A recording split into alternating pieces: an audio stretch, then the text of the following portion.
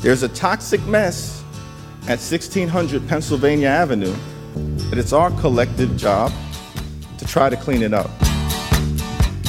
Working on it, Congressman. Working on it. Well, I don't know why I came here tonight. That's why. I got the feeling that something ain't right. It ain't. I'm so scared in case I fall off my chair. And I'm wondering how I'll get down the stairs. Clowns to the left of me, jokers to the right. Here I am, stuck in the middle. Here I am. Yes, I'm stuck in From the Pacifica middle. Radio in Los Angeles, this is the BradCast, as heard on KPFK 90.7 FM in LA. Also in Red Bluff and Redding, California on KFOI, Round Mountains KKRN, and Eureka's KGOE. In Oregon on the Central Coast on KYAQ, Cottage Grove's KSO, and Eugene's KEPW. In Lancaster, Pennsylvania on WLRI, Maui, Hawaii's KAKU. In Columbus, Ohio on WGRN, Palinville, New York's WLPP. In Grand Rapids on WPRR, in New Orleans on WHIV, Gallup, New Mexico's KNIZ, Concord, New Hampshire's WNHN, Fayetteville, Arkansas's KPSQ, in Seattle on KODX, Janesville, Wisconsin's WADR, and Minneapolis, St. Paul's AM 950 KTNF. We also stream coast to coast and around the globe every day on the internets. On the Progressive Voices channel, Netroots Radio, Indie Media Weekly, FYI Nation, NicoleSandler.com, Radio Free Brooklyn, Workforce Rising, Deprogrammed Radio, and Detour Talk, blanketing planet Earth 5 days a week. I'm Brad Friedman, your friendly investigative blogger, journalist, troublemaker, muckraker, and all-around swell fellows, says me from bradblog.com. Thank you very much for joining us today. We have been continuing to slog through, especially Desi Doyen. Des, how are you holding up in one piece here? Yeah, it's been educational. I'll say that. Slogging through hours upon hours of the impeachment trial in the U.S. Senate of Donald Trump that is currently underway once again, even as we go to air. And Des, you've been doing a fantastic job keeping up with everything. Well, thank you. And all of the audio, but all of that audio that you pulled for us today, set it all aside. Oh, goody. Because I got some breaking news I got to get to in a moment. Now, we have been pretty rough, deservedly so, on Fox News over the past couple of days for its obvious attempts to distract from and undermine and completely ignore the impeachment trial. But apparently the pretend news network reached a new low on Thursday, January 23, according to Media Matters today, when it showed the trial, the impeachment trial of a president of the United States during its evening programming between 7 p.m. and 11 p.m. Eastern for a total of 22 seconds. Not minutes, seconds. 4 hours. They showed 22 seconds. Correct. Wow. Now, to the extent that Fox News viewers saw any of the impassioned closing argument on Thursday night of Congressman Adam Schiff, it was filtered through what Fox hosts said about it. And those comments consisted largely of claims that Adam Schiff was a lunatic, that nothing new was presented, that it was boring, repetitious, that Democrats have no case because there's nothing here is impeachable, They et cetera, called et Schiff cetera. a lunatic. Correct. Now, we will play you an extended clip from those pretty remarkable closing points, anyway, from Adam Schiff on Thursday night shortly. And we'll be joined by the great Heather Digby Parton for her impressions as the Democratic House managers' opening arguments wrap up, even though those arguments could be the closing arguments if Republicans continue to block all witnesses and documents that are currently being withheld by the White House. But we'll get to that in a moment. I've got some other breaking news here today I need to get in first on a story that we have been covering very closely in recent days, at least before the impeachment trial started.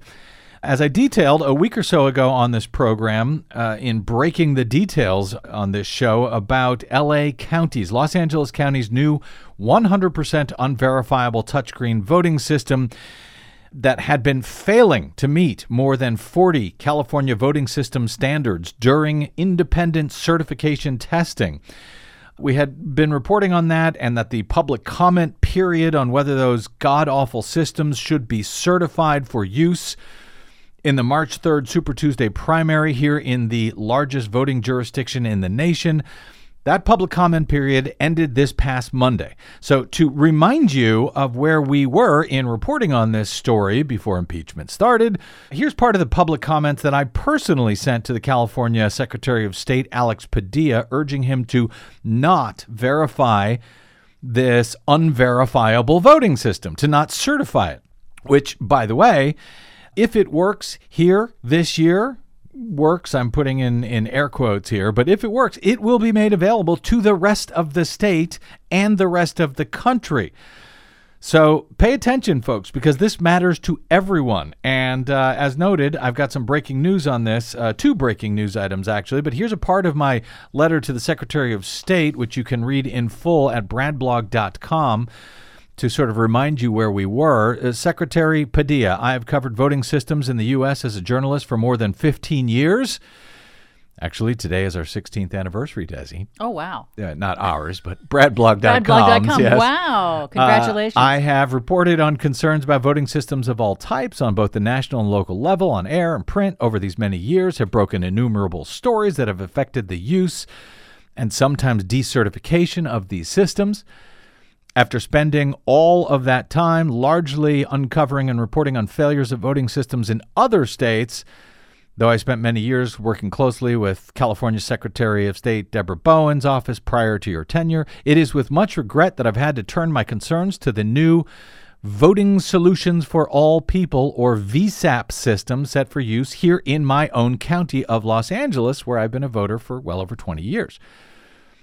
I was at the very first meeting of the VSAP system about 10 years ago, as invited by LA County Registrar Recorder County Clerk Dean Logan, offered many of the same warnings I am forced to issue today, 10 years later, on my radio program and at bradblog.com, etc.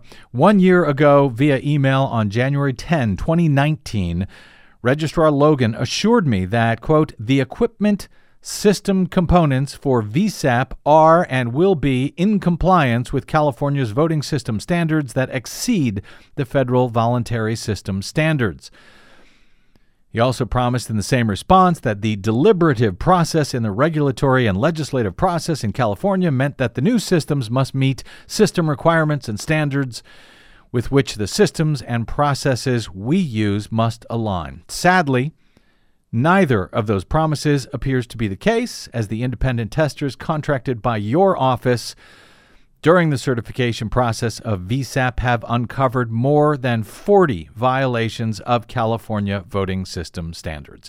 I went on to urge him to not certify this system, pointed out that the recent University of Michigan study that found that 93% of voters do not notice when a ballot marking device, a computer touchscreen ballot marking device like this, actually changes one or more of their votes on the printed out computer marked version of their ballot, 93%. And I recommended that instead of this $300 million boondoggle, instead, we use a system called print on demand that prints a ballot on demand in any style, any language, and allows for a verifiable hand-marked paper ballot for every voter instead. Well, you can read that whole letter at bradblog.com. Here's part one of the breaking news. Today, Secretary of State Padilla has conditionally certified the VSAP system for use in the March 3rd Super Tuesday election, despite the many problems that have been discovered by independent testers during the certification process. Now, conditional certification means it's certified. You can use it as long as you follow just a few conditions.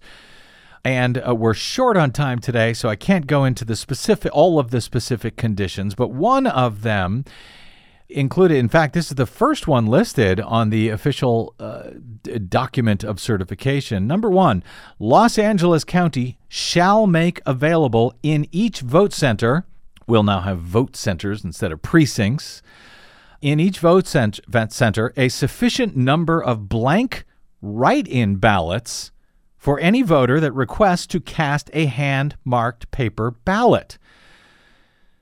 The paper write-in ballots shall, at a minimum, contain all elements consistent with the Federal Voting Assistance Program's federal write-in absentee ballot and comply with state law. Any write-in ballot cast at a vote center shall be secured in a ballot secrecy envelope identifying the ballot style or precinct, placed in a secure ballot box, and shall be processed as a regular ballot during the canvass period.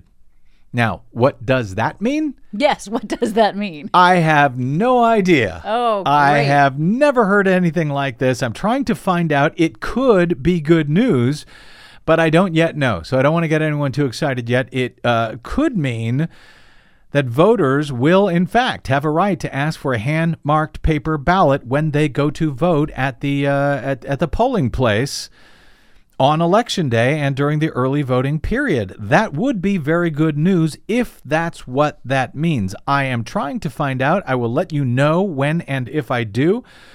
But I so far, of late, I have not had much luck getting comment in response to my questions from the Secretary of State's office any more than L.A. County Clerk Dean Logan has been ignoring my questions as well for some reason on this, but if we can learn anything, I will let you know.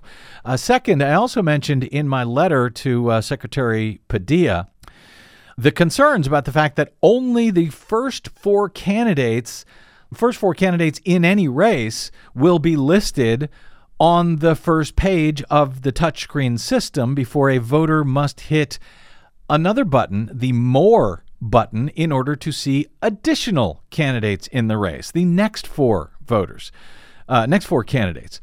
That, even though there is a Next button that is right next to the More button, and if you hit the Next button, you'll be brought to the next race, and you will never even see the rest of the candidates in that race. That's a huge design problem and one that should be foreseen when we're talking about a $300 million system, but for some reason it was not foreseen. And here is where we are, barely just over a month out from using these systems in the Super Tuesday primary election for President of the United States. In the largest voting jurisdiction in the United States, we're talking millions of people will be turning out for the Super Tuesday in Los Angeles alone. So I had mentioned that in my letter to Padilla as well, and last week I had told you about Libby Dankman's report over at LAist. She works for the local NPR station here as well. Libby Dankman had reported about Beverly Hills considering a lawsuit over that issue, given that they have an election coming up with 5 candidates on their upcoming city council elections. So one candidate, and only one candidate, will not be seen by voters when they go to this race unless they happen to notice the More button and don't accidentally hit the Next button. And by the way, it's even worse than I had reported it. The candidate in question, who will be number 5 on this race coming up, Dr. Julian Gold, says that in this race, there's 5 candidates. You get to choose 2 of them because there are 2 open seats. If you choose 2 of them on the first page and you do happen to notice him on the second page, well, at that point, he will be grayed out because you've already voted for 2 voters, so you won't be able to vote for him. So then you have to hit the last button to go back to the first page to unselect one, and then you have to hit the More button again to go back to him and then select him. Got that? I can see a lot of elderly voters not being able to keep up with that. I can see a lot of voters my age not being able to keep up with that, although I feel pretty elderly at the end of this week. Anyway, so last week, Libby Dankman reported that Beverly Hills is considering a lawsuit over that, given that, they have these 5 candidates. There are other municipalities in L.A. County which were also very unhappy about this. Well, the good news is that, yes, in fact, Beverly Hills is suing Los Angeles County to prevent this horrible design in this new VSAP system. The Beverly Hills City Attorney Lawrence Weiner writes, "We are deeply troubled that voters will be disenfranchised by the new VSAP system. All candidates should be presented in an equitable and transparent way to the voters. As the system is currently designed, a voter may not realize they are bypassing additional candidates. We believe this issue can be easily resolved, he says. The city is asking LA County to gray out the next button until the voter has moved to the last page of the individual race and viewed all of the candidates, which makes perfect sense, which would be a simple thing to do, one would think. Of course, if you reprogram the system, then it should go through the certification process again to make sure you haven't introduced any new problems into the system. Whether there is time for any of that before the upcoming election, well, it doesn't look like there will be, because Secretary of State Padilla offers this as another one of his conditions in the certification of the VSAP system today. He says, within 5 months from this conditional approval, Los Angeles County shall provide a plan to the Secretary of State for reviewing the functionality and usability of the system as it pertains to the current use of the More button on the ballot marking device, including engagement with stakeholders, disability rights advocates, and recognized election material design and usability experts. So within 5 months, that would be after the upcoming primaries, LA County is supposed to offer a plan to the Secretary of State on what the hell they're going to do about this mess, presumably to make a change before the general election in November. Whether there will be time to test that fix or not, if it is put in place before the November election, the presidential general election, I can't tell you. So maybe there will be a solution before November. There won't be one, apparently, before the upcoming elections. Beverly Hills will have their city election at that time. They are none too happy, so they are suing. We will continue to follow and report on this, as you know, but I will say this. All of this is an absurd way to run an election system in any jurisdiction, much less the largest county, the most populous county in the nation, with over, I think we're 5.5 million voters out here, at a cost of $300 million for this system. That's $250 million. When, of course, a pen and a piece of paper hand-marked by the voter would cost half that much, if that much, and it would actually be publicly verifiable after an election, unlike the systems we will be putting in place out here in Los Angeles right now. So I'll try to, when I can learn anything on that hand-marked paper ballot that you'll theoretically be able to request at the polling place, I will let you know. Until then, you might want to plan to ask for a vote-by-mail ballot and then deliver it on Election Day, hopefully at one of those precincts. But holy mackerel, what a mess.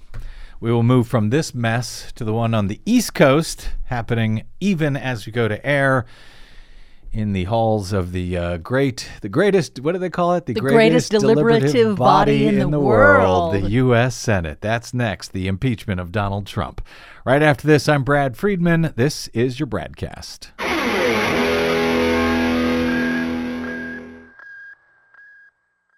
Hey, this is Brad. Please consider supporting whichever progressive media outlet is serving you. Most, just like us, do not receive corporate or political support.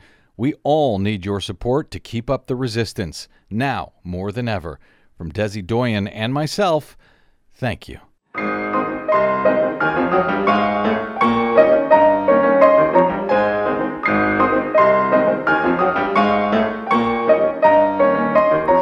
Welcome back to the BradCast. Brad Friedman from BradBlog.com. That music is it's called the Impeachment Polka. Apparently it's a forgotten piece of music that was composed in 1868 during the impeachment of Andrew Johnson by Charles D. Blake. It was found by Washington Post Philip Bump and performed by the Washington Post, for the Post by Michael Adcock by the Washington Conservatory of Music. Yeah, it's pretty neat. Pretty cool.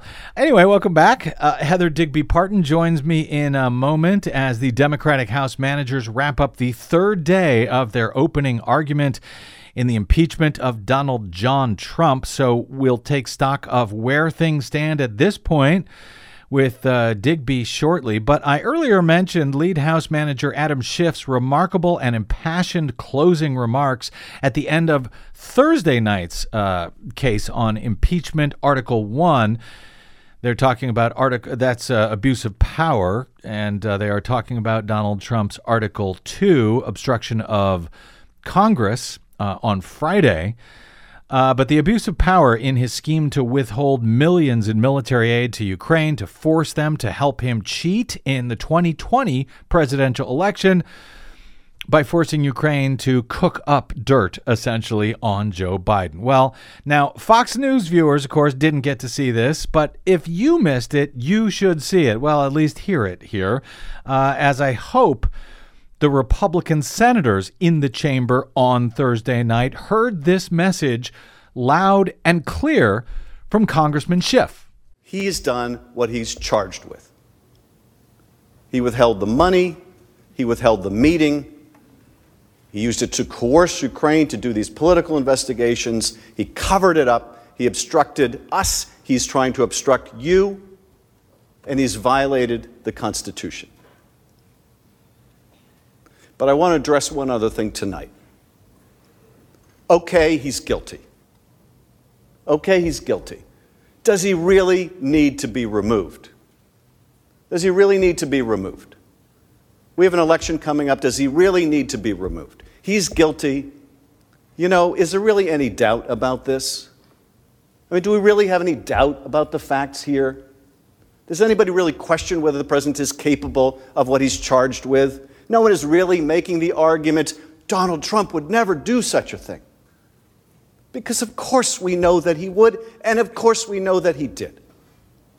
It's a somewhat different question, though, to ask, okay, it's pretty obvious, whether we can say it publicly or we can't say it publicly, we all know what we're dealing here with this president. But does he really need to be removed? And this is why he needs to be removed. Donald Trump chose Rudy Giuliani over his own intelligence agencies. He chose Rudy Giuliani over his own FBI director. He chose Rudy Giuliani over his own national security advisors. When all of them were telling him this Ukraine 2016 stuff is kooky, crazy Russian propaganda, he chose not to believe them. He chose to believe Rudy Giuliani. That makes him dangerous to us, to our country. That was Donald Trump's choice. Now, why would Donald Trump believe a man like Rudy Giuliani over a man like Christopher Wray? Okay?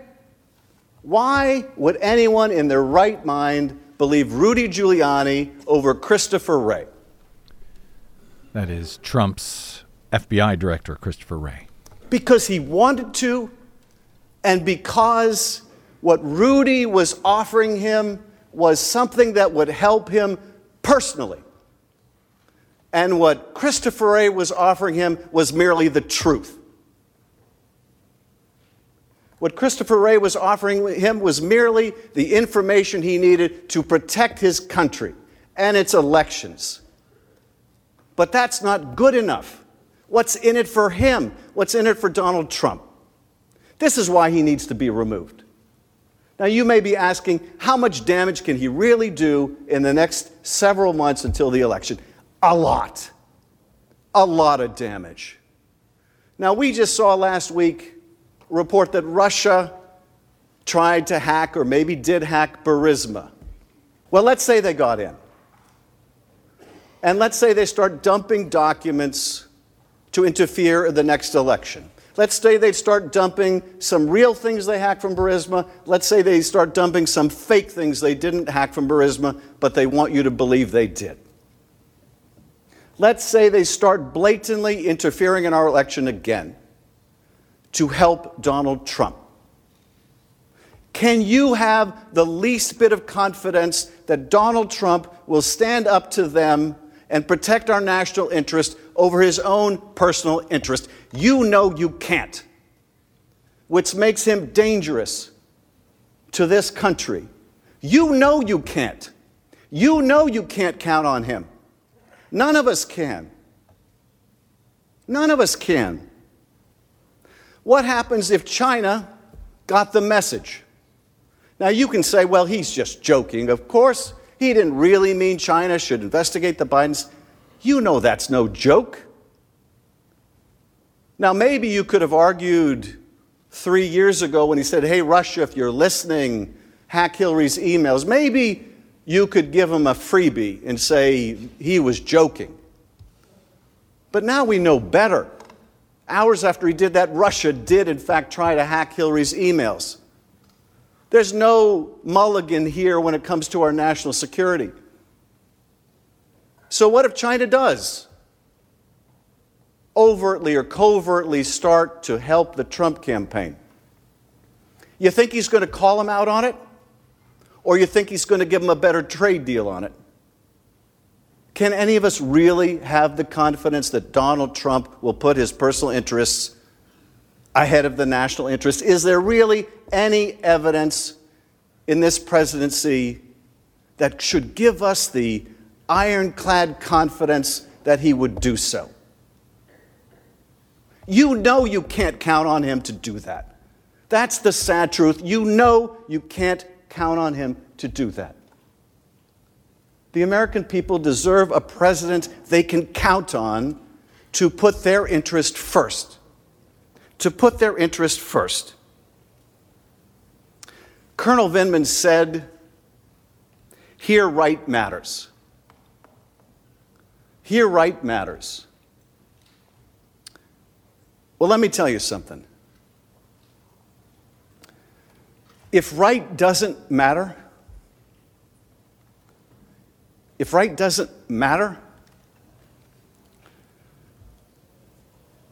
doesn't matter how good the Constitution is. It doesn't matter how brilliant the framers were. It doesn't matter how good or bad our advocacy in this trial is. It doesn't matter how well written the oath of impartiality is. If right doesn't matter, we're lost. If the truth doesn't matter, we're lost.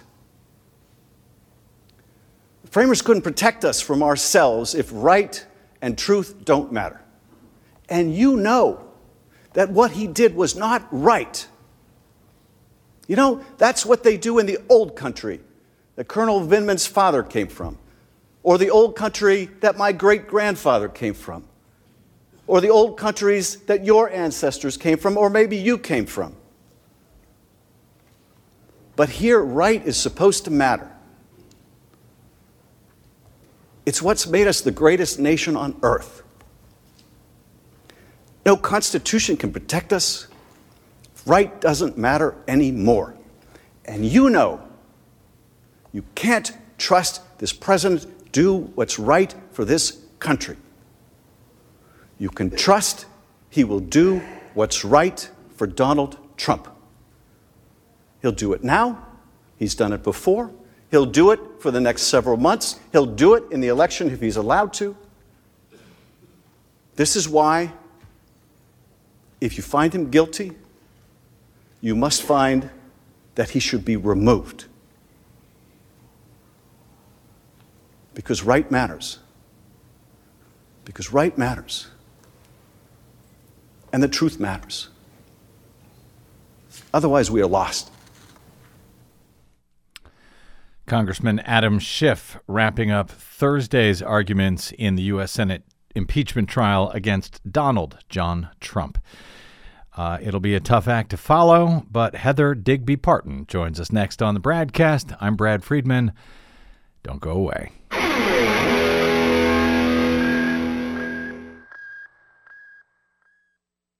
What the public hears on the public airwaves matters. At the BradCast, we do our best to bring you accurate news and analysis on the issues that actually matter, and we do it all independently, without corporate or political influence.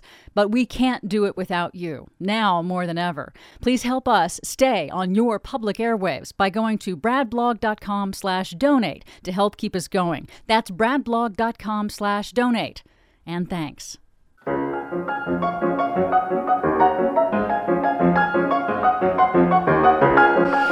Yes, the impeachment polka continues on the BradCast. Welcome back to it. I'm Brad Friedman.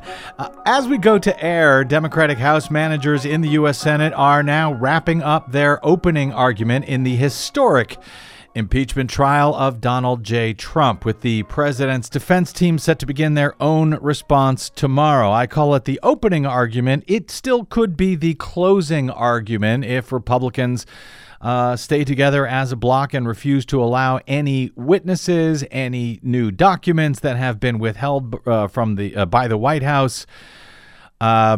So we're all learning about this as we go. We don't know where this goes from here. It has been an exhausting week with a mountain of detailed, granular, and, in my opinion, very well-constructed argument and evidence in support of the case that Donald Trump abused his powers as president to unlawfully withhold nearly $400 million in military aid to war-torn Ukraine, as allocated by a bipartisan vote of Congress, in hopes of pressuring Ukraine to announce an investigation of Joe Biden, and into a Russian-generated claim that it was Ukraine, not Russia, which interfered in the 2016 election.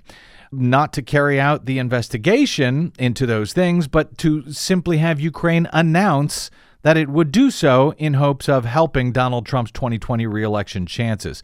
The abuse of power scheme, Article 1 of the 2 articles of impeachment, to try and cheat in the 2020 election, as the Democrats have characterized it, was compounded by Article 2, Donald Trump's successful attempt to obstruct Congress to prevent them from learning about the scheme at all by an unprecedented withholding of documents and firsthand eyewitnesses to what the Government Accountability Office has now characterized as an unlawful hold on that military aid to Ukraine.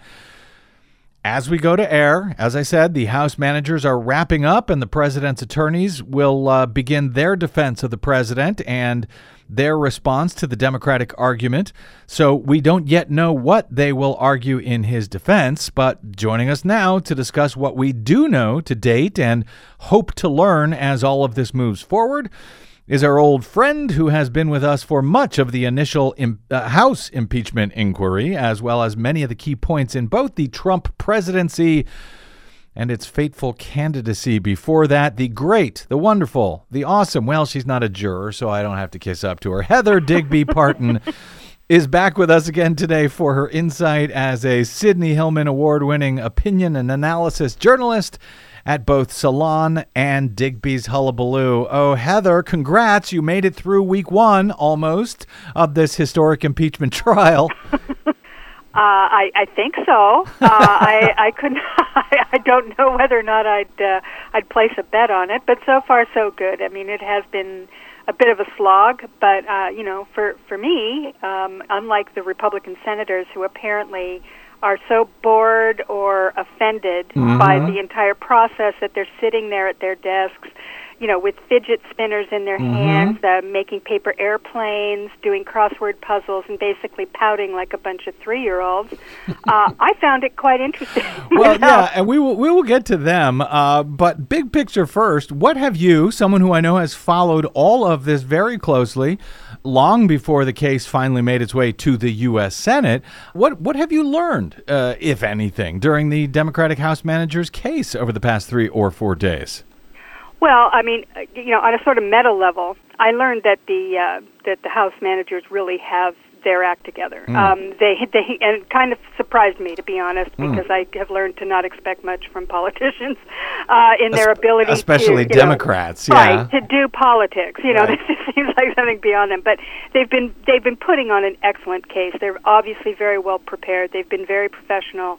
and they have made both, sort of evidentiary findings and also made arguments as they go along, and I think they've been very adept at doing that. I know that people are complaining that they are repeating themselves, but that's how cases go. I don't know if you've ever done jury duty or if people are lawyers who are listening to it. I have, but they kicked me off. But yeah, go ahead. But, for those who have done that or are actual lawyers, or even if you've just watched a lot of Law and Orders, you know that this kind of repetitiveness is normal in a case when you're presenting a lot of evidence. What they have done is present this story in a way that I had not heard it before, and I don't think anybody had, which is that they took what we had seen in the earlier hearings. We saw testimony, we saw the emails, we saw the text messages, we saw various things in those hearings. They condensed that and put it together in a timeline and a narrative. And what that did was, for 1 minute, you'll see something like, Ambassador Taylor's testimony. Then you see the text messages, and then you see Ambassador Sondland's testimony. They did that in a way that I think kind of clarified the story for anybody who was listening and paying attention. You suddenly saw how this thing unfolded. And then Adam Schiff, of course, as you just showed, just played, his arguments that have been sort of the bookends to each day and to each section of it, in which he sort of raises the stakes and says, this is what we're doing, this is why this is important, this is why it, and he's not making a constitutional argument, he's making an actual legal and political argument for why it's important that Donald Trump be held accountable, and he sort of ratcheted those arguments up each day. He's done a masterful job. I mean, I think everybody agrees that, obviously that, Fox News is calling him a monster and what have you, but, for normal people, he's been very, very good. I will tell you, as someone who, also has to sort of stitch together elements and evidence and arguments and audio and video and so forth each day, they plowed through just a mountain of stuff, a mountain of evidence to put together something as coherent, frankly, as they have over the past week is no easy feat. I'm incredibly impressed by it, to be honest. The effect that has on the Republicans, well, we'll discuss in a minute. But, Schiff thanked the senators at the end of the House manager's presentation on Thursday night for, quote, keeping an open mind, as he led into that incredibly impassioned closing argument that night. Now, he's a very good prosecutor, clearly, and he's working the jury by thanking them, telling them how wonderful they are, and so forth. But are any of those Republican senators actually keeping an open mind, as Schiff suggested they were? Well, I'll tell you what they're keeping an open mind about, and there aren't very many of them. The vast majority, 95% at least, are not keeping an open mind. They've made that clear. They're, as I mentioned earlier, they're running around acting like a bunch of bored teenagers. But there are a few who may not be keeping an open mind about the evidence, but they're keeping an open mind about what their constituents are telling them. So what they are, I'm sure, checking every time they go to the cloakroom, pretending that they have to, use the bathroom, is checking in with their offices to see what the calls are like. I was going to say, I hope you're right about that, and I hope there are a few. But then we see, of course, we've seen a bunch of these senators now saying, "Oh, I'm learning nothing new. I'm getting nothing new from this," which is, of course, because they're blocking anything new from being introduced. But you cited in a piece that you wrote today, Heather, this rather amazing tweet with video from Senator Mike Braun, freshman senator from Indiana. Let me just play this and then we'll talk about it. You're saying that it's okay for a president to ask a foreign leader to investigate a political rival and withhold foreign aid to coerce him into doing so? No, I'm not saying that's okay. I'm not saying it's appropriate. I'm saying that it didn't happen. Heather, he's saying it didn't happen. They've just spent 3 days showing every which way with evidence from everywhere and everybody saying it absolutely did happen. He's saying it didn't happen. What do you do with that? Well, you can't do anything with that, obviously. I mean, in fact, in that piece that you cite, I was talking about the fact that, what they're really going for in this is jury nullification, which would be that, they know what he did. They're just going to say, we don't care. I mean, they're calling it the so what defense. And they're not even going to try and make an argument for why it's okay or that he didn't mean to do it and he was wrong, but it wasn't impeachable. They're just going to say, so what? This is, we don't care. They have the brute power to save him, and they're going to do it. Braun is an extreme example. I think there will be other examples among them of various sort of aspects of this jury nullification. But it's, I think, the writing is on the wall about where they stand today. Now, if John Bolton, that there is a glimmer, teeny tiny, the infinitesimal little glimmer of hope that if John Bolton testifies, that maybe a few Republicans will vote to remove if it's really, shocking and compelling. But there won't be 13 of them. I mean, that's just obviously off the table. And everybody knew that going in. So this process... I don't know. Not me. I'm still keeping an open mind, Heather. If John Bolton comes in and testifies, frankly, all bets could be off. I know that's insane to even ponder. Pollyanna. Yeah, Pollyanna-ish, yeah. But you know what? I think it's not over till it's over. There's been just surprise after surprise, each and every hour of this presidency. I know that what the conventional wisdom is, but I think anything could happen if John Bolton actually is called in, which is why... he won't be called in. He won't be called in? Is that what you said? Well, I'm just saying, you're saying anything could happen if John Bolton comes in, and I'm saying that's probably why he won't be called in. Perhaps you're right on that point. But, for those who have actually watched this long and detailed presentation from Democrats this past week, as the senators were supposed to have done. I do exclude, by the way, Fox News viewers because they stopped showing the trial altogether to their viewers pretty early over there, incredibly enough, even for Fox.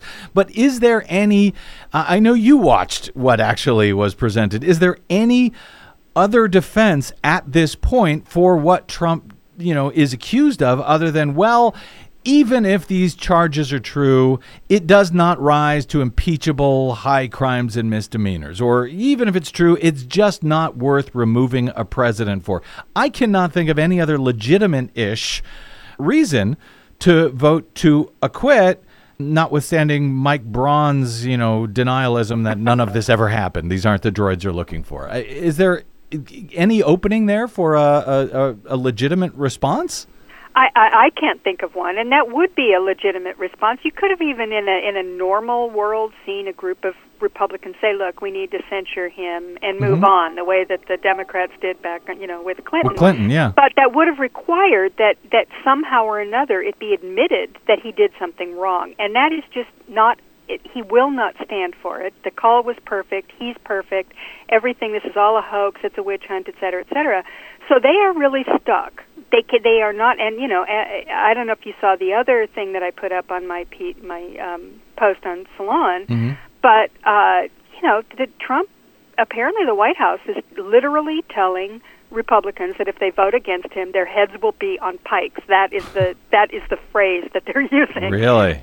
Yes. So, I mean, these threats are being, they are not, in any way kind of, under, not, being less than overt. I mean, they are coming out and just saying it right out. Yeah. And by the way, just to make one small point, Matt Gaetz, one of Trump's most notorious henchmen, very close to the White House, spends time at Mar-a-Lago.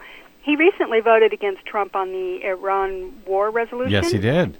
And he is being iced out. They are absolutely saying. So he's an example, I think. My personal feeling is that that's the reason they're going after Matt Gaetz so hard. It's just they're showing what will happen to even the most loyal, bootlicking sycophants if they don't vote, against this. Which vote for him. Yeah, vote against impeachment. Which means that even that idea that you float there of a censure and move on. And by the way, a lot of people may not remember they MoveOn.org. If you've heard of them, they were actually formed out of the Clinton impeachment.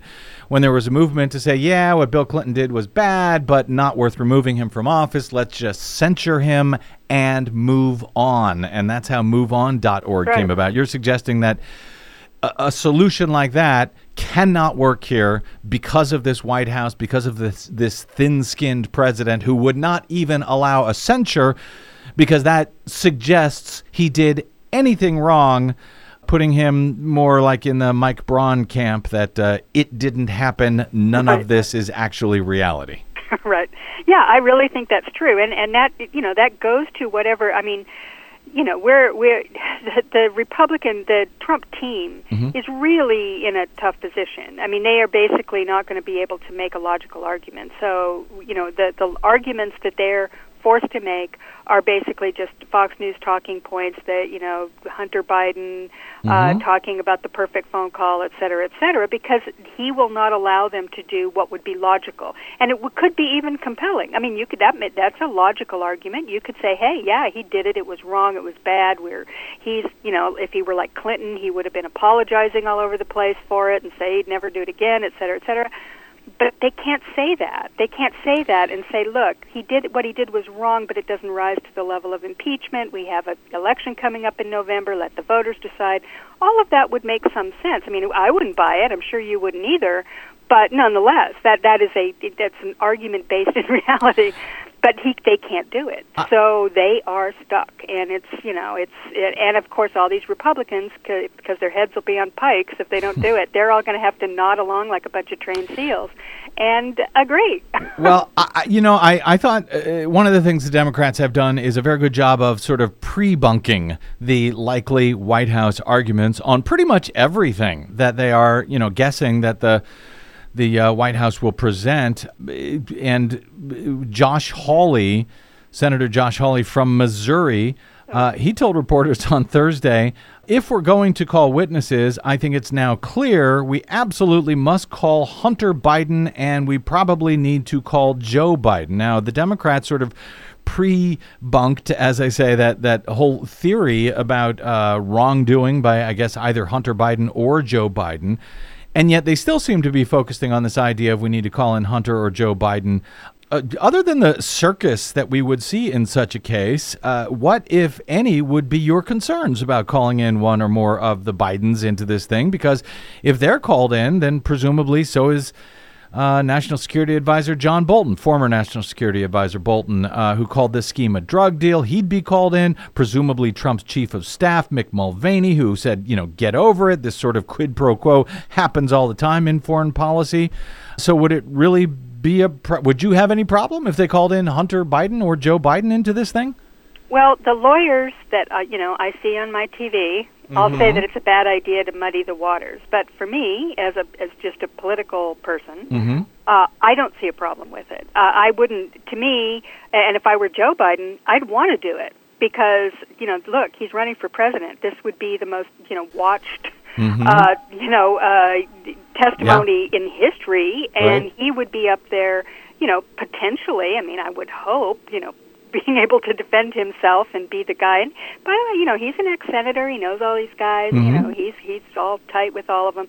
I mean, presumably he should be able to do well. But it doesn't appear that people are up for that. Now, personally, I think that the Democrats should up the ante. Yeah, okay, let's have Lev Parnas and Rudy Giuliani. Yes, please. You want to do that? Let's really get into it. Let's talk about that whole Ukraine scheme.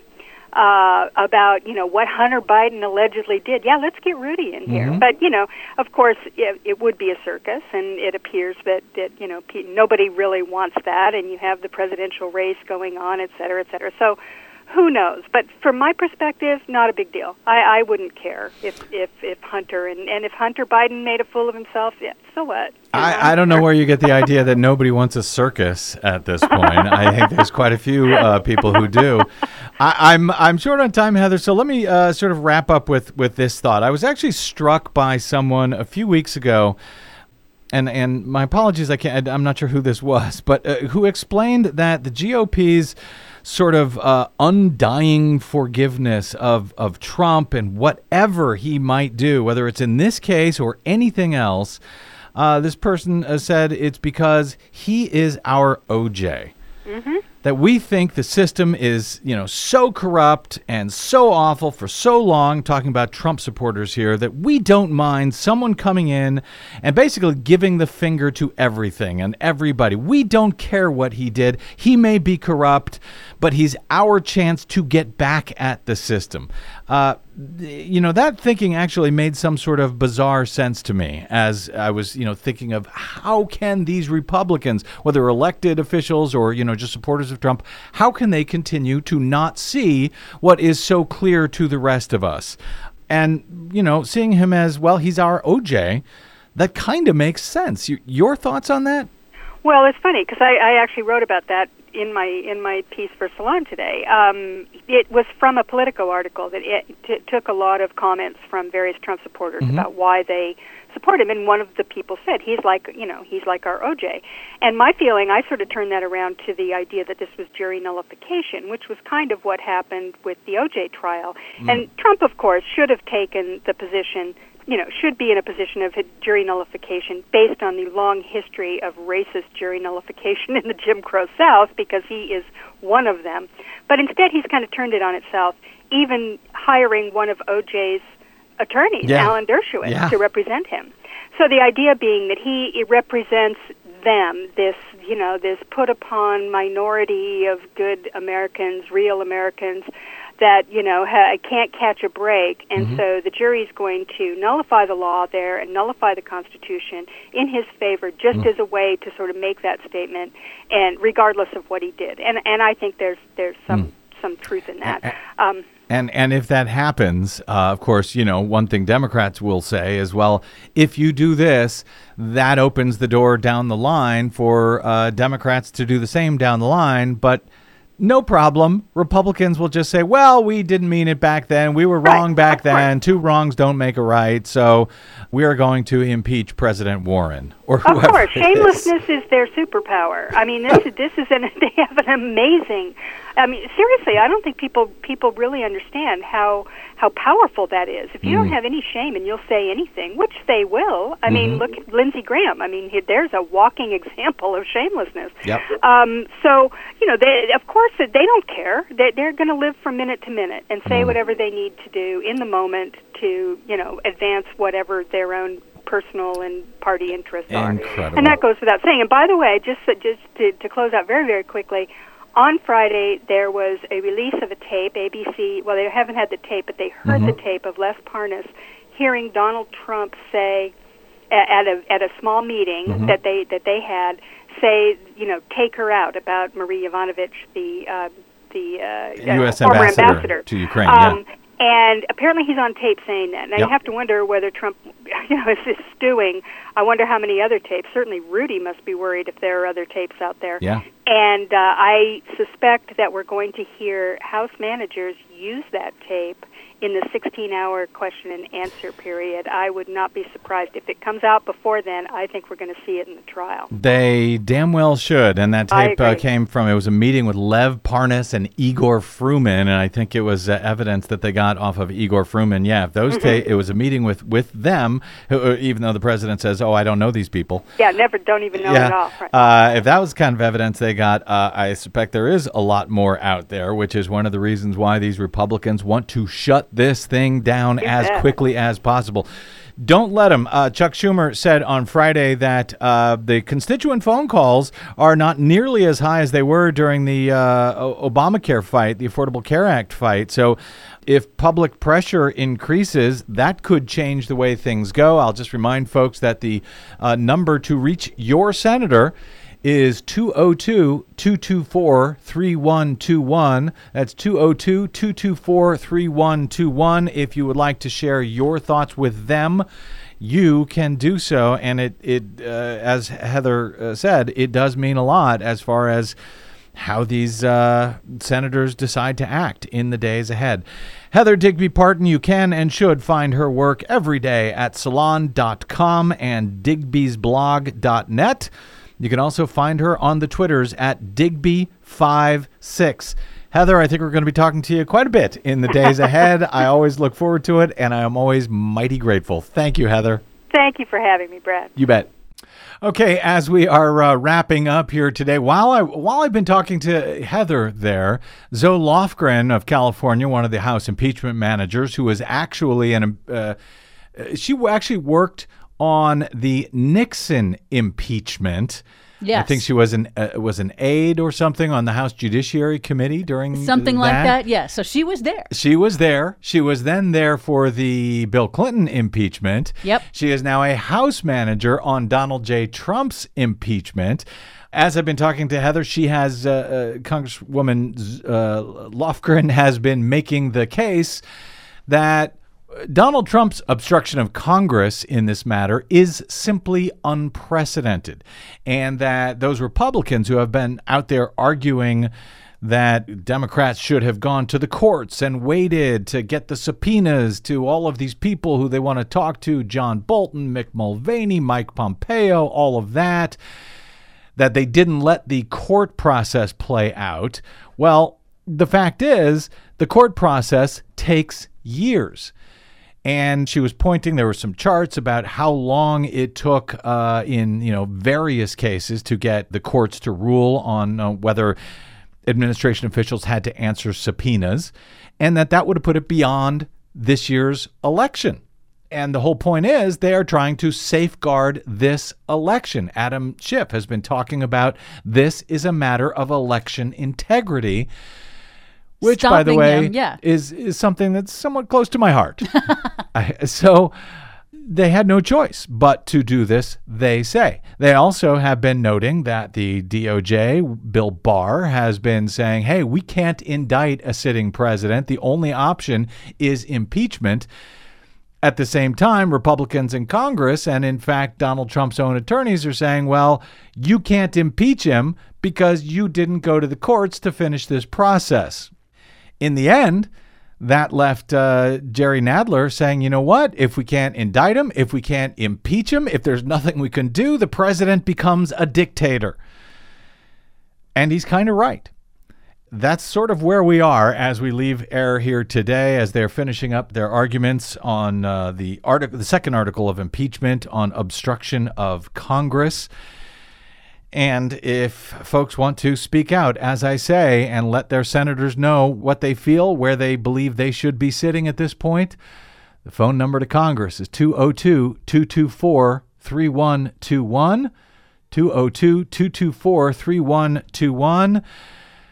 The Senate will be in session all weekend long and for the next several days. Operators are standing by. There you go. Hey, thank you, Desi Doyen, our operator here, our producer.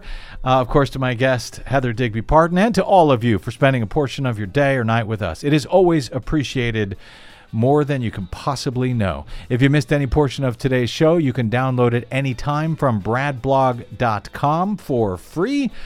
That is made possible by those of you who support our work by stopping by bradblog.com/donate. As I say, today is bradblog.com's 16th anniversary. I haven't even had time to make a fuss about it because, kind of busy. bradblog.com/donate if you want to leave us an anniversary gift. All right, that's it. You can drop me email if you want. I am bradcast@bradblog.com. On the Facebooks and the Twitters, I am the Brad Blog. That is it. Until we meet again, I'm Brad Friedman. Good luck, world.